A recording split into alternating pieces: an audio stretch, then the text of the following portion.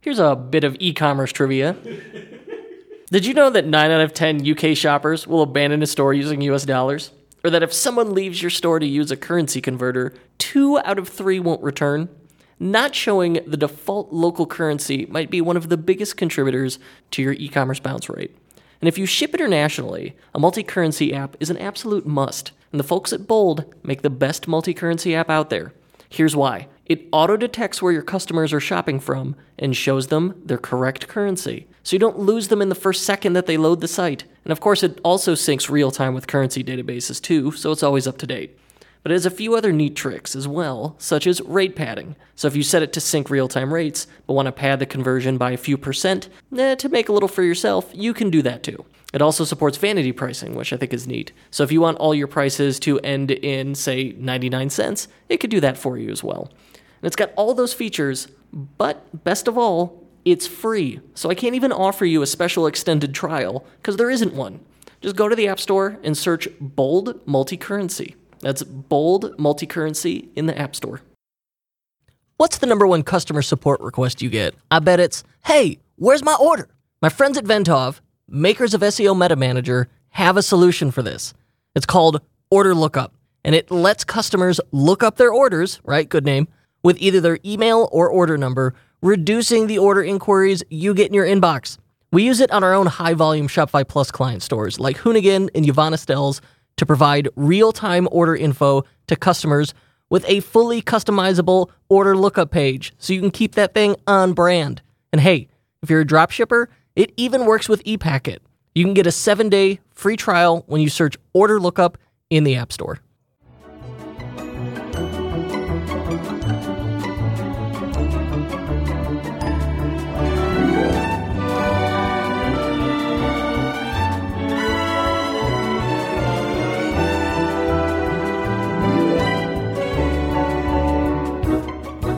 So what'd you learn yesterday? My brother's getting something shipped from Halifax and was complaining that it was $25 to get his shipping thing from Halifax. Halifax, Nova Scotia? Halifax, Nova Scotia, which, one of your favorite destinations in the world. And I was looking at where Halifax was exactly in relation to America. I was like, it seems like a lot. And I noticed Prince Edward Island and how small it was, and I was like, it's bullshit that Prince Edward Island gets to be its own province because it's so tiny. It's like the size of the UP of Michigan. It's nothing. And so I'm like, how did that happen? So I look, and when Canada got together in like 1867 or whatever, Prince Edward Island didn't join and was like, we're going to stay a colony. And then they racked up all these debts, building like a railroad, doing all this stuff. And like the British Colonial Association was obviously getting out of like the North American colony game and wasn't giving them a lot of attention. They're out the game. Well, North America, India still banging. And Prince Edward Island's like, all right, we want to join up with someone. So they essentially led like a free agent bidding war between the United States and Canada as who gets them. And they got a sweetheart deal from Canada. Because Canada was like, all right, we'll pay off all the railroad debt. Most of the land was owned by English, like, royalty landowners. And they're like, we'll buy off all the landowners so the people that live in Prince Edward Island can actually own the land. And, like, they got a real nice deal. They were a country free agent. I do love my sports business. So if you can do, and I'm terrible at generally history and geography. So if you could give me history and geography as a sports business lesson, you've guaranteed I have no idea what you just said. Yeah, okay. Last night I took our oldest for his birthday to see the new X-Men movie. Dark Phoenix. Which word on the street is terrible. I want to love this movie. I love the X-Men, the only superhero franchise I'm still into. And this was so bad. The worst part was there were a few moments where there 2, maybe 3 moments where I was like, oh, this could be kind of good. Like, for example, for the first 2 acts, Charles Xavier is the villain in that he's an egomaniac, and it has made his decisions about the X-Men a little questionable. But then someone would say a line so hacky that it was like watching a soap opera level stuff, and immediately I'm out of the moment. It is, of the X-Men movie, it is the worst. It is even less fun than that like terrible Wolverine Origins movie. Worse than X-Men 3, X-Men The Last Stand, which was the first time they tried to do Phoenix, kind of. Debatable. I will say it's not as bad as that like Wolverine Deadpool movie. What's that mess? X-Men Origins. You just said the Wolverine Origins movie. Oh, is that the one where he goes to Japan too, or is that a different one? No, that's The Wolverine. There's so many. I thought The Wolverine was all right. I thought people were like, you know what, that was okay. I never saw that one. I liked Logan a lot. Well, Logan, everyone loves Logan. Yeah, that was a good send-off. So I would assume that I know that Fassbender is Magneto and he has Genosha, and I assume that sequence is good because the Fassbender Magneto stuff has been the only consistent good thing to me in It's the okay. newer ones. Like, Magneto is 100% not a villain in this movie. He just kind of looks like pained, and it's clear that like Fassbender's like, listen, I'm just sleepwalking through this. Well, that's where they all are at this point. They're all like, we signed 4 picture deals. This is the contractually obligated last one we got to do. I am so disappointed. Well, it's done, and you won't be seeing him for a couple of years because the Disney guys were kind of like, yeah, X-Men's gonna take a rest for a while. It's for the best. But speaking of Disney, I'm going to Disneyland tomorrow. Yeah, I know. Woo! Checked out. Woo! Yeah, you are checked out. Woo! I've been trying to do work. We got a lot of big projects. And you're like, we got to get this done. They're going to pay us a bonus if it gets done as soon as possible. And I just got to see you just freaking prancing around the office like, Disney World, I don't care about nothing. Woo! It's Disneyland, not Whatever. Disney World. I'm like, I got to go to work. Euro Disney? No, we're not going to Euro Disney. Tokyo Disney. I do want to go to Tokyo Disney. The abandoned pseudo Disney theme park in China that's not licensed? Absolutely not. There's no way that there's not asbestos in that park. Anything else? 100% not Shopify related? One, we always talk about TV. Watch Chernobyl. Chernobyl is my shit. It is not happy, but it's extremely good and extremely well made. 2, watch a documentary on Netflix called Bathtubs Over Broadway. That is a documentary about industrial musicals. Oh, yeah, this is on my list. Which is like trade shows, like say Shopify Unite. For about a good 40 years in America, there would be a trade show, and at the trade show, they would entertain everyone with a full musical production about the product line or about being a salesman or whatever it is, and that's how they would teach them about the products and about selling it. And it was a way for people in show business, like to get a lot of work. Like, you know, you'd work the trade shows. That was like the first level of being in show business, was doing the industrial musicals, and it's totally forgotten now, and I am super into them. That one does sound fun. They're mostly about cars, but it's like, here is an entire musical about how good the 1957 Oldsmobiles are, and it's just like so cool. I gotta check that one out. On to also, there are playlists of them on Spotify, and I listen to them. Oh, well, send me the Spotify playlist link, because I'll put it in the show notes. All right. On to our housekeeping items. Shopify Unite, right around the corner. Little Bird back channel told me this is the biggest one ever, and I'm so excited for it. When we're there, look for, if you're going to Shopify Unite, and sorry merchants, it's a Shopify partner focus thing. You'd be bored anyway. It's okay. You're not missing out. Just look for a 6-foot man in a camo blazer. That's probably me. And his oaf bodyguard. Yeah. A much larger individual with him, because Paul's like a full head taller than me. He is a monster man. Yeah, we're going to be doing video interviews, so grab me. And if I'm feeling good, I'm not burned out by that point, we'll do some video interviews. I've been emailing back and forth with Harley and Toby about getting a musical number. Oh, yeah? Yeah. Yeah, how's that going? It's going to be about the check. It's like there's going to be a whole song about the checkout. Uh-huh. You are personally overseeing an industrial musical about Shopify's feature announcements. I'm just pushing for it to happen. I mean, I don't have the talent. You're for cheerleading? It. We tried to get, I mean, they got a lot of money since the IPO. We tried to get Sondheim. He's mostly retired now. So okay. that was a little rough. Mm-hmm. I think it's going to be like a Guys and Dolls pastiche. Uh-huh. There is no universe in which I can follow up anything with that. if I don't know if tickets are still available, but we'll be the day after Unite. We'll be at Debrief again doing interviews. I will be speaking on a panel at Debrief. Tickets are only $35, so check that out. Debriefevent.com. Unless I screwed up that domain, I don't know. Check the show notes. And lastly, we always need questions, topic suggestions for the Paul Kurt episodes. We have a Facebook group. It's got, I think there's 2,300 or 2,400 people in there now. Really great community. We're very proud of it. So just search Unofficial Shopify Podcast Insiders on Facebook and join our Facebook group. We would be happy to have you. And then the last item I wanted to touch on is this. I know people love apps, services, tools. And maybe we should do this regularly. This is the tool software app recommendation of the week. For starting that, my selection is Bonjoro. Christina Scalera from the Contract Shop showed me this thing.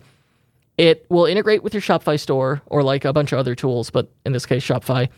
And you could set it up so it gives you a to-do list where if someone makes a purchase, it prompts you to record a thank you video for them. And it does it in this, and then it emails it to them. Then it does it in this very streamlined way. I know your immediate thought is oh man, how much time would you lose to that? But it does it in this very streamlined way where you can record just a quick 30-second thank you video that says, hey, Paul, it's Kurt from EtherCycle, and I am so happy that you made a purchase from us. If you have any questions at all, here's how to reach out to us, so-and-so. So it's just a really nice way to add that personal touch, and add this really premium high-touch feel to the business. Bonjoro is the name of that. I will include that in the show notes. So today on the Unofficial Shopify Podcast, we've got some listener questions. We're going to be doing a Q&A. And the first comes from Ryan Shell from the Home Tee, who has been on Shark Tank. He said no to the sharks, for the record. And he asks, toilet paper, over or under? Paul? If I know this is a thing that people argue about, if you have an opinion on this, you're a psycho. Honestly, truly, if you care about this at all in your life, you're psychotic. I view a lot of things through a engineering and user experience lens, and looking at the design of a toilet paper holder and toilet paper, it is obvious to me that there is a correct single way to install it, and it's with the toilet paper over so that it's easier to grasp and it's not up against stuck to the wall. So I feel that over is the correct way. Plus, our cleaning service installs it over, and if you're lucky, you get the good person who makes a little paper rose out of it, and that's the coolest thing in the world. Under, how are you going to do the rose? You're psychotic. What? Do you install light switches upside down? I mean, there's a right, or if it's it's polarized. There's either it could be left or right, black or white, A or B. Between those two, there is a preferable way to do it. It's over, hands down. My opinion is that having an opinion on this is one of the dumbest things possible. Therefore, I'm done. Moving on. Great question here from Stian Isle Gulbranson, who says, what has been the worst pain on your journey to where you are today? And I think we have different experiences here. I think we both agree on the top two. Yes, we do agree on the top two. What is your number one? I think, there used to be three of us. We had a business partner, and it ended up kind of not working out. He moved, he didn't agree with the directions we were moving in, and it was sort of two of the people are driving the car in one direction and the other person's driving the car in another direction, and it was sort of we need to have a real hard conversation about someone not being here anymore. Yeah. So that ultra sucked. Yeah, the hard part was especially the build up to it. I mean, it's like a breakup or a divorce. I mean, it is as painful and as serious. This business started because we were friends. Yes. So it's one of our friends, one of the friends is breaking the business, and there's now business versus friend, and we need to cleave those. This guy was the best man at my wedding. Yeah. I mean, it's when you have all that wrapped up in there, it's very hard. And businesses evolve over time. People change over time, which I'm happy to say. The people could change over time. But in this instance, it was simply he checked out because he wasn't into what the direction we were going, but we never talked about it openly. Yeah, there was we needed therapy to be someone, we all needed to admit what we wanted, but it was just we just kind of all did our own thing. Yeah, which then leads to when you ignore it, it just creates more and more problems. So we knew a year before the breakup happened that the breakup should happen, but no one wanted to pull the trigger on it. Yeah. And finally... Well, I did. I yelled at you for many months, but eventually we got there. Yes. Well, it was hard. So finally, we said, hey, I think we know, you're not happy and this isn't working and let's talk about it. And then once it's out in the open, it was boom, within 36 hours, we'd worked it out. Yeah. Where it was okay, you want to leave and here are the terms and let's work that out. And once you get there, it becomes much easier. Looking back on it, I think the solutions... Well, I've helped a couple other friends they're listen, where they have a business partnership and they want to end it, dissolve it, do something with it. I think the trick is just to acknowledge, hey, this doesn't have to be, this awful gnashing of teeth type scenario if you're just willing to communicate. And I think like us, people get in trouble because they're avoiding the conflict as opposed to addressing it, and that just makes it so much worse. Well, and it's if you're in a relationship where things aren't great, but the terrifying thing is you're well, we just need to talk about and be honest about where we are with things, because you're scared. You're preemptively scared of oh, well, if we actually talk about it, what if they say the bad thing that I'm scared of? And you kind of already know what the bad thing is, but you don't want them to actually say it, because then it becomes reality. So then you avoid the conversation. Yeah. But it's it's still there. You got to have the conversation. That's the only way to get it fixed eventually. And let's be clear, this is in no way, if this suddenly rings a bell and you're oh shoot, I'm in this situation right now, it's not a judgment. I 100% get why you're in that conflict avoidance scenario, but I promise just addressing it head on calmly, like me and the couple businesses I've coached through this, you'll go, I wish I'd done this earlier. Yeah, because we struggled with it for a long time, and then it kind of came to a head at one point, and we were we got to break up. That's it. It's over. Yeah. And so we ended up negotiating with him a buyout. You and me put together money that we had that we then sent him to just be here is your money. We have bought out your share of the business. No hard feelings. Farewell. And that was that because we were able to handle it amicably, we're still friends. So it worked out. In the case of two other folks I helped talk through this, one of them completely amicable, essentially basically mediated it for them, and they're friends and are fine. It worked out because similar situation, they both knew what they wanted. They just had to come to terms with it together and then decide well, here's how we split it up. Yeah. So I think the thing that scares people then, if we go further into this, is, oh shoot, I'm gonna owe them a bunch of money, either now or in perpetuity. Don't think about it that way.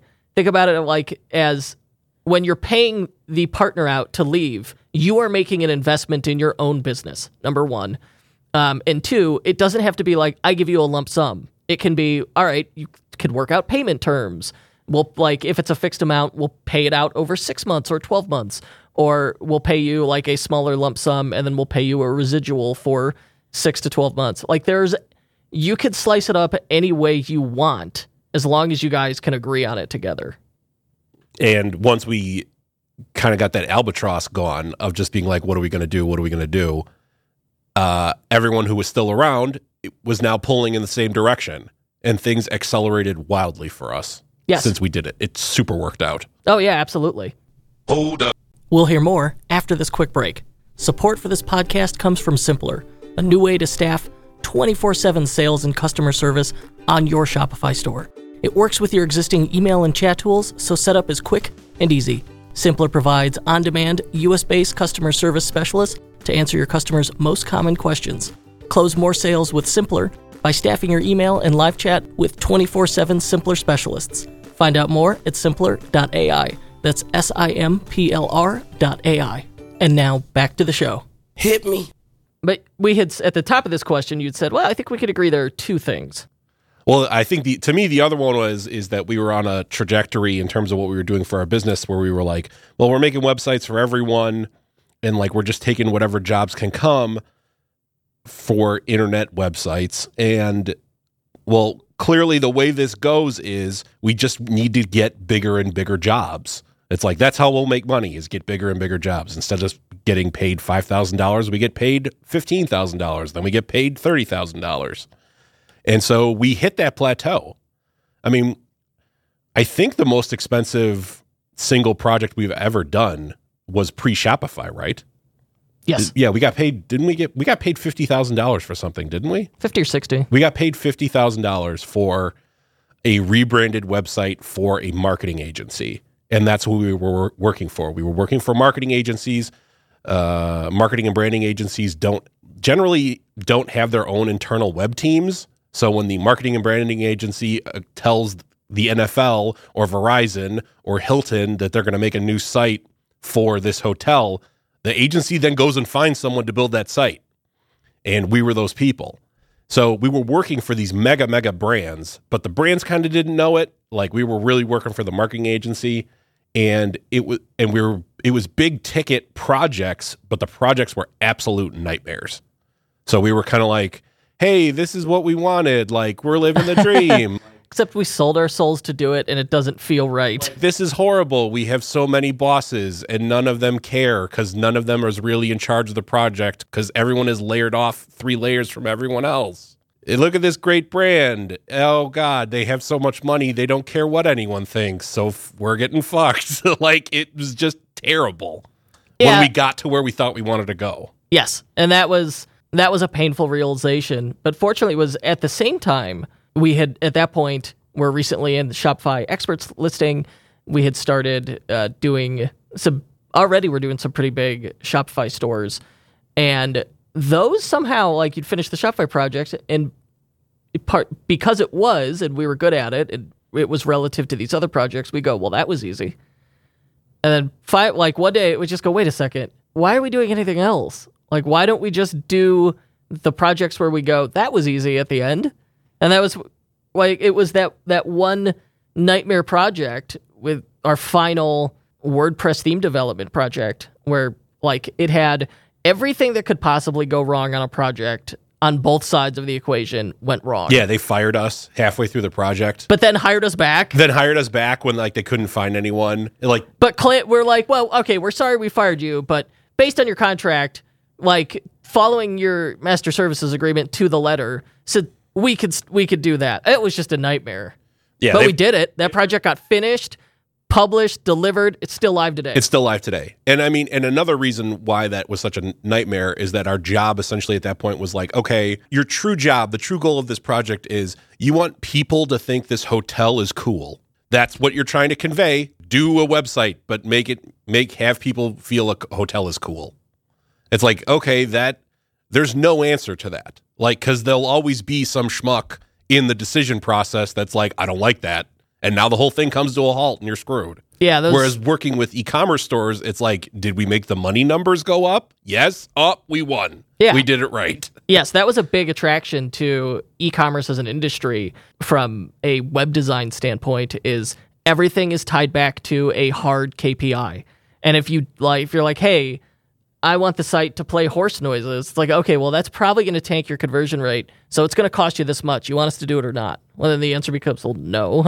I don't want to lose that much money. Whereas when design is subjective, it's like, my poodle likes blue, so this website needs to be blue. You're like, okay. Those aren't fake examples, by the way. I worked on a site that literally every page load, it made horse clopping noises. This was at a previous employer where things weren't as good. I think one of my favorites, and this is like some clients from hell stuff. We have a mutual colleague who had a client who was like, well, I have a spiritual advisor who says this, like, and this is after they've started the project. A spiritual advisor starts just like inserting themselves into the project.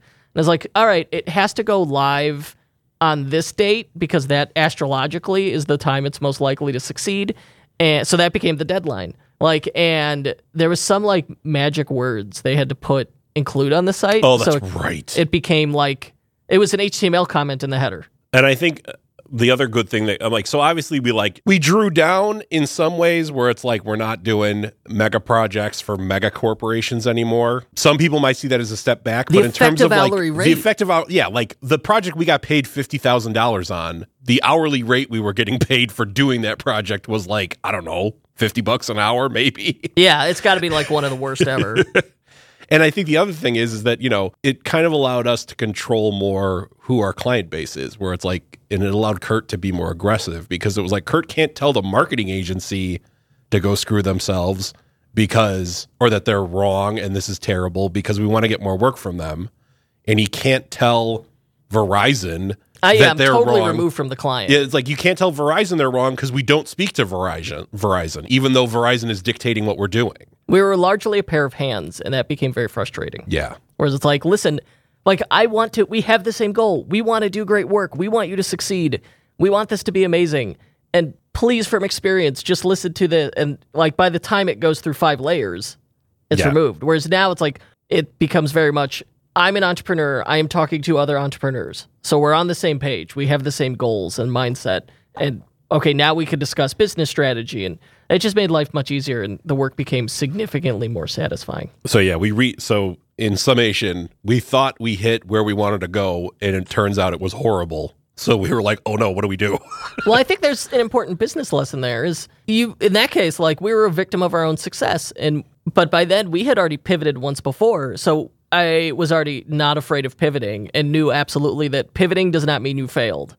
Yeah. Pivoting just means much like Marie Kondo, you thank where your business was for teaching you that you don't want to do that anymore. Thank you. And then you put it in the trash. It goes to Goodwill, and then you pivot to the thing you want to do. And there's nothing wrong with that. That's good. So anything else on the topic before we go to the follow-up here, which is good? In business and in life, if there's a thing you got to do in your heart, but you're not doing it because it's hard, for the love of God, just do it. Yeah, you'll thank yourself later. Yeah, increasingly, I learned do the hard thing first, and you'll make your life easier. Get rid of your shitty boyfriend. Change your business. Do it now.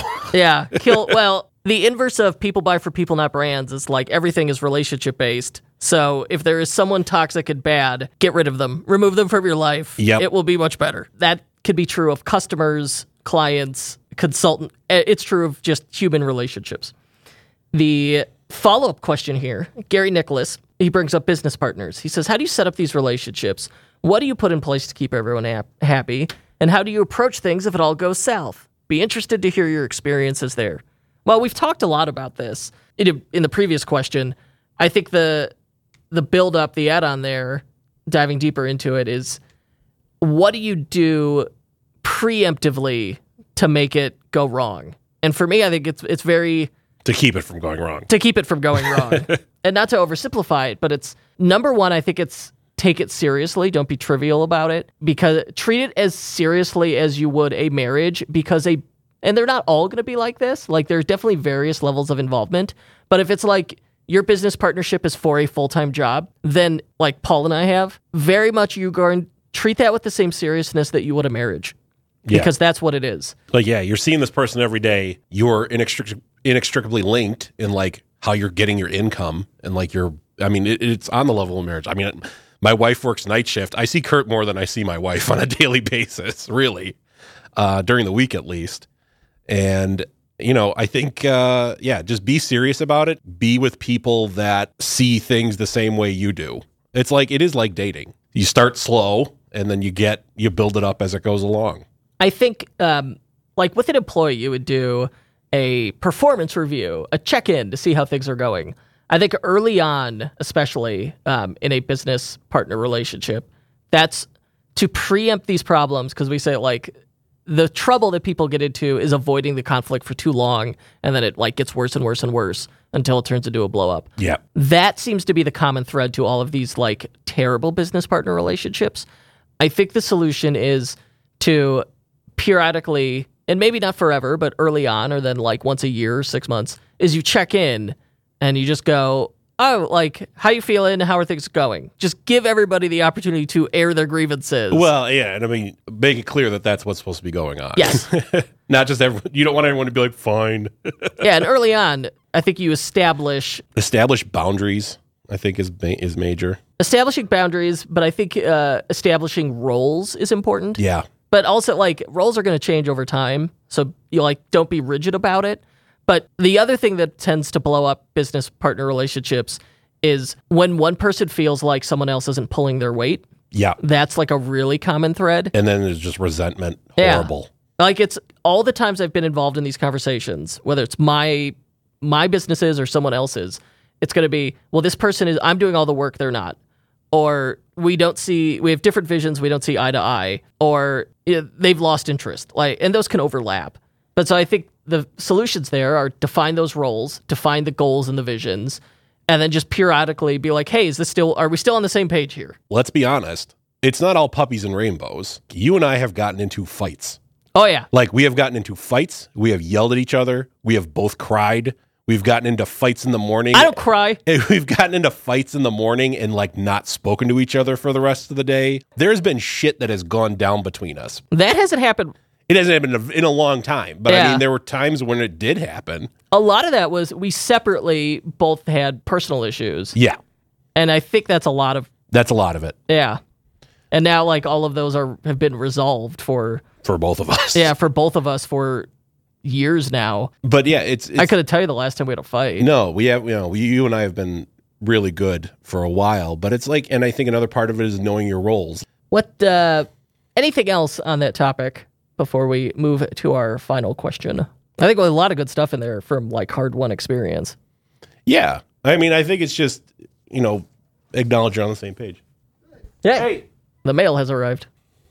So yeah, just, like, be on the same page, take things slow, constant communication, like open, unafraid communication, but, like, respectful still. Open, honest communication, but that doesn't mean be a dick. Yeah. Oh, don't be one of those people where you're just like, you're fat. I'm just being honest. Oh, like, just being honest. Don't be that person. Yeah. Nobody likes that guy. Yeah. I would say, treat it like a marriage. Open and honest communication is the cornerstone of any successful relationship, whether it's a spouse or a business partner. And I would treat them with similar importance. All right. Our closing listener question is it possible to find a product on AliExpress and sell it successfully and with profit when you have 4-week shipping time, or is that market over? Most people use shipping locally to get a few days shipping only. I read this question as, is a traditional dropshipping business still viable in 2019? If you have a 4-week shipping time where it's like people buy a thing and then you're just like, great, you'll get it in 4 weeks. Unless you are Apple and this is a new iPhone, you don't do this. You cannot do this. Yeah. I mean, that's so hard. I can think of businesses that have very long shipping times and succeed, but they're very specialized things. It's got to be an extremely cool, exclusive thing. Mass drop, where it's like it's an exclusive product, or exceptionally low pricing, where you're going to wait a month or more to get it. What's another, like Kickstarter, I guess, similar idea. Yeah, I guess, Kickstarter, that's going to be a special exclusive thing. But if you're drop shipping off AliExpress, that same thing, like, it's not special or exclusive. That means it's not special or exclusive. Yeah, it's just some random Chinese crap that 1,000 other people are offering, in which case you're making them wait 4 weeks for crap, so no. Yeah, I mean, straight up, I wouldn't do this. He's like, I want to find a product. Do not start your business that way. That's also, yeah. Do not start your business with, like, I want a business.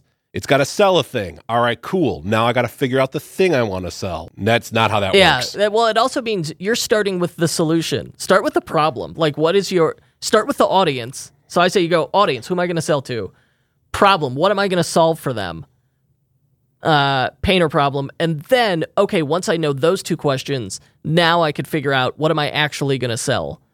And, where we've got, like, 250 episodes, most of those are interviews. The common entrepreneurial story that we hear over and over is, I had a pain or problem in my own life.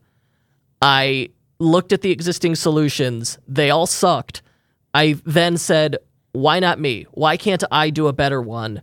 And then they set out to do it. And in that process, like often worked in a public manner where before they ever had anything to sell, they're getting feedback and they're getting the audience.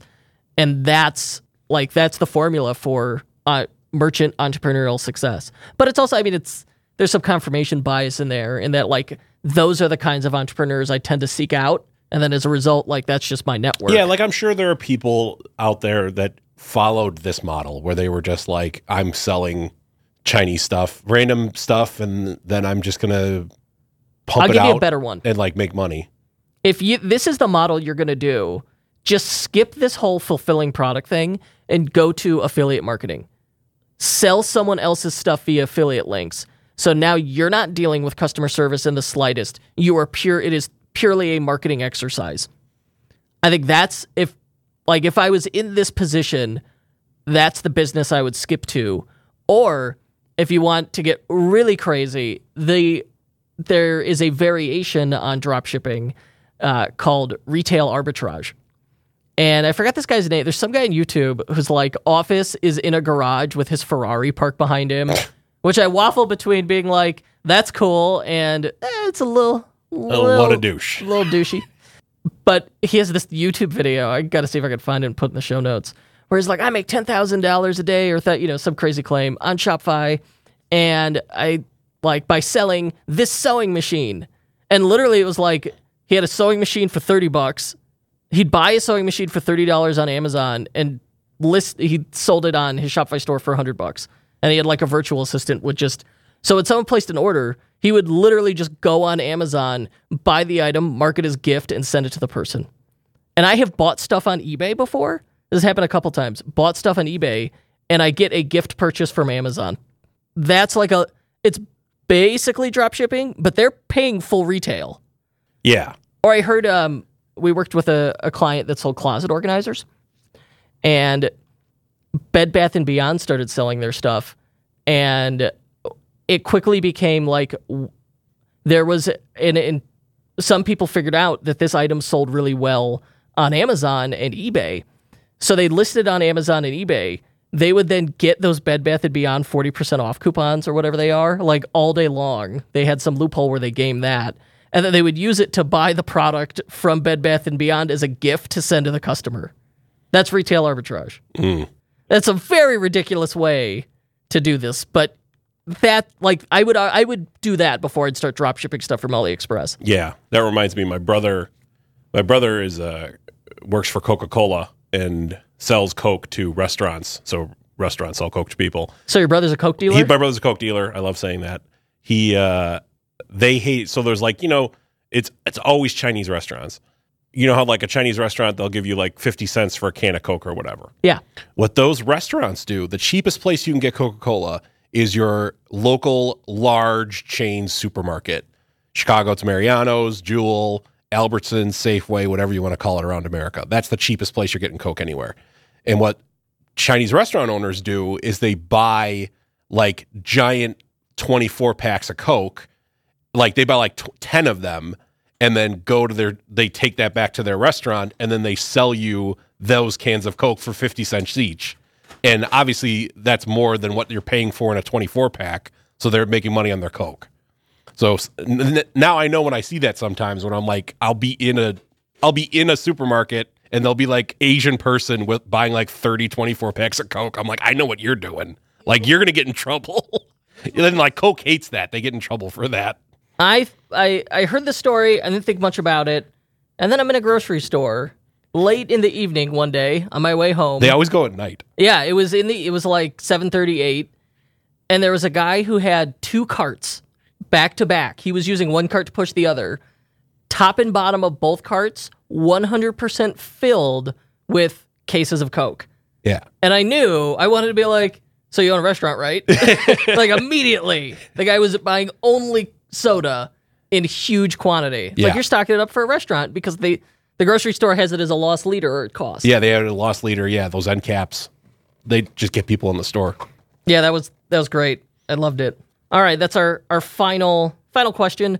We certainly We need your help on more questions, and feel free to tell Paul Rita the right way to put toilet paper. Twitter, my at God. Paul Rita. I will kill anyone who has an opinion on this. It's so stupid. Yeah, if this is the biggest problem if toilet paper is the biggest problem in your life, you're doing pretty good. What about those like stands now that people have, where it's just like a stand with like a little hook on it next to the toilet? Does it not matter there? That would probably matters the least, for sure. I would argue it matters the least everywhere. This is a minor issue. I have a bidet now. I didn't even know about toilet paper. I'm surprised it took you this long to mention the bidet. The bidet was life-changing. I hear about the bidet every day. I am a bidet enthusiast and evangelist, and I welcome you to come try my bidet. It's a bio bidet. You know what? I'm writing it down, putting it in the show notes. I'm linking to my bidet with an Amazon affiliate link. I'm going to include that in the show notes. You should check it out. Technically, it's a washlet. It's a toilet seat that is also a bidet that you add to any toilet. Because like an actual proper... For reals, these bidet would require like new plumbing. Yeah, well, and it was also a cost thing. It's like a few $100 for this setup, but like a Toto washlet toilet where it's all in one, you're paying at least $1,000. And like this, the toilet plus the washlet was half that. We're going to include that in there. Anyway, closing, send us your topics and questions. We love to hear them. I keep a text file on my desktop. Every time someone asks me a good one, I put it in there. And if you're going to Unite in a couple weeks, we'd love to see you there. Come say hi. We'll find a spot. We'll post up. We'll hang out just to talk to people. We love the networking. That's our favorite part. So look for... Kirk gets cranky, though, after talking to too many people, so catch him early. Yeah, that's true. You want to catch me early. By the end of the day, I'm like, I need a break from all the talking. Cool. I think we'll wrap it up there. I got to catch flight to Disneyland. One final note before we go. I wanted to remind you about the one Shopify theme my agency has used more than any other. It's called Turbo by Out of the Sandbox. And as its name implies, it's built for speed. But that's not why I love it. I love it because it's the most configurable, feature-packed theme for Shopify today.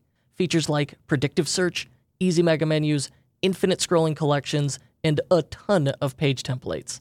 Calling it a theme doesn't do it justice. I think of it as a rapid prototyping tool for Shopify stores.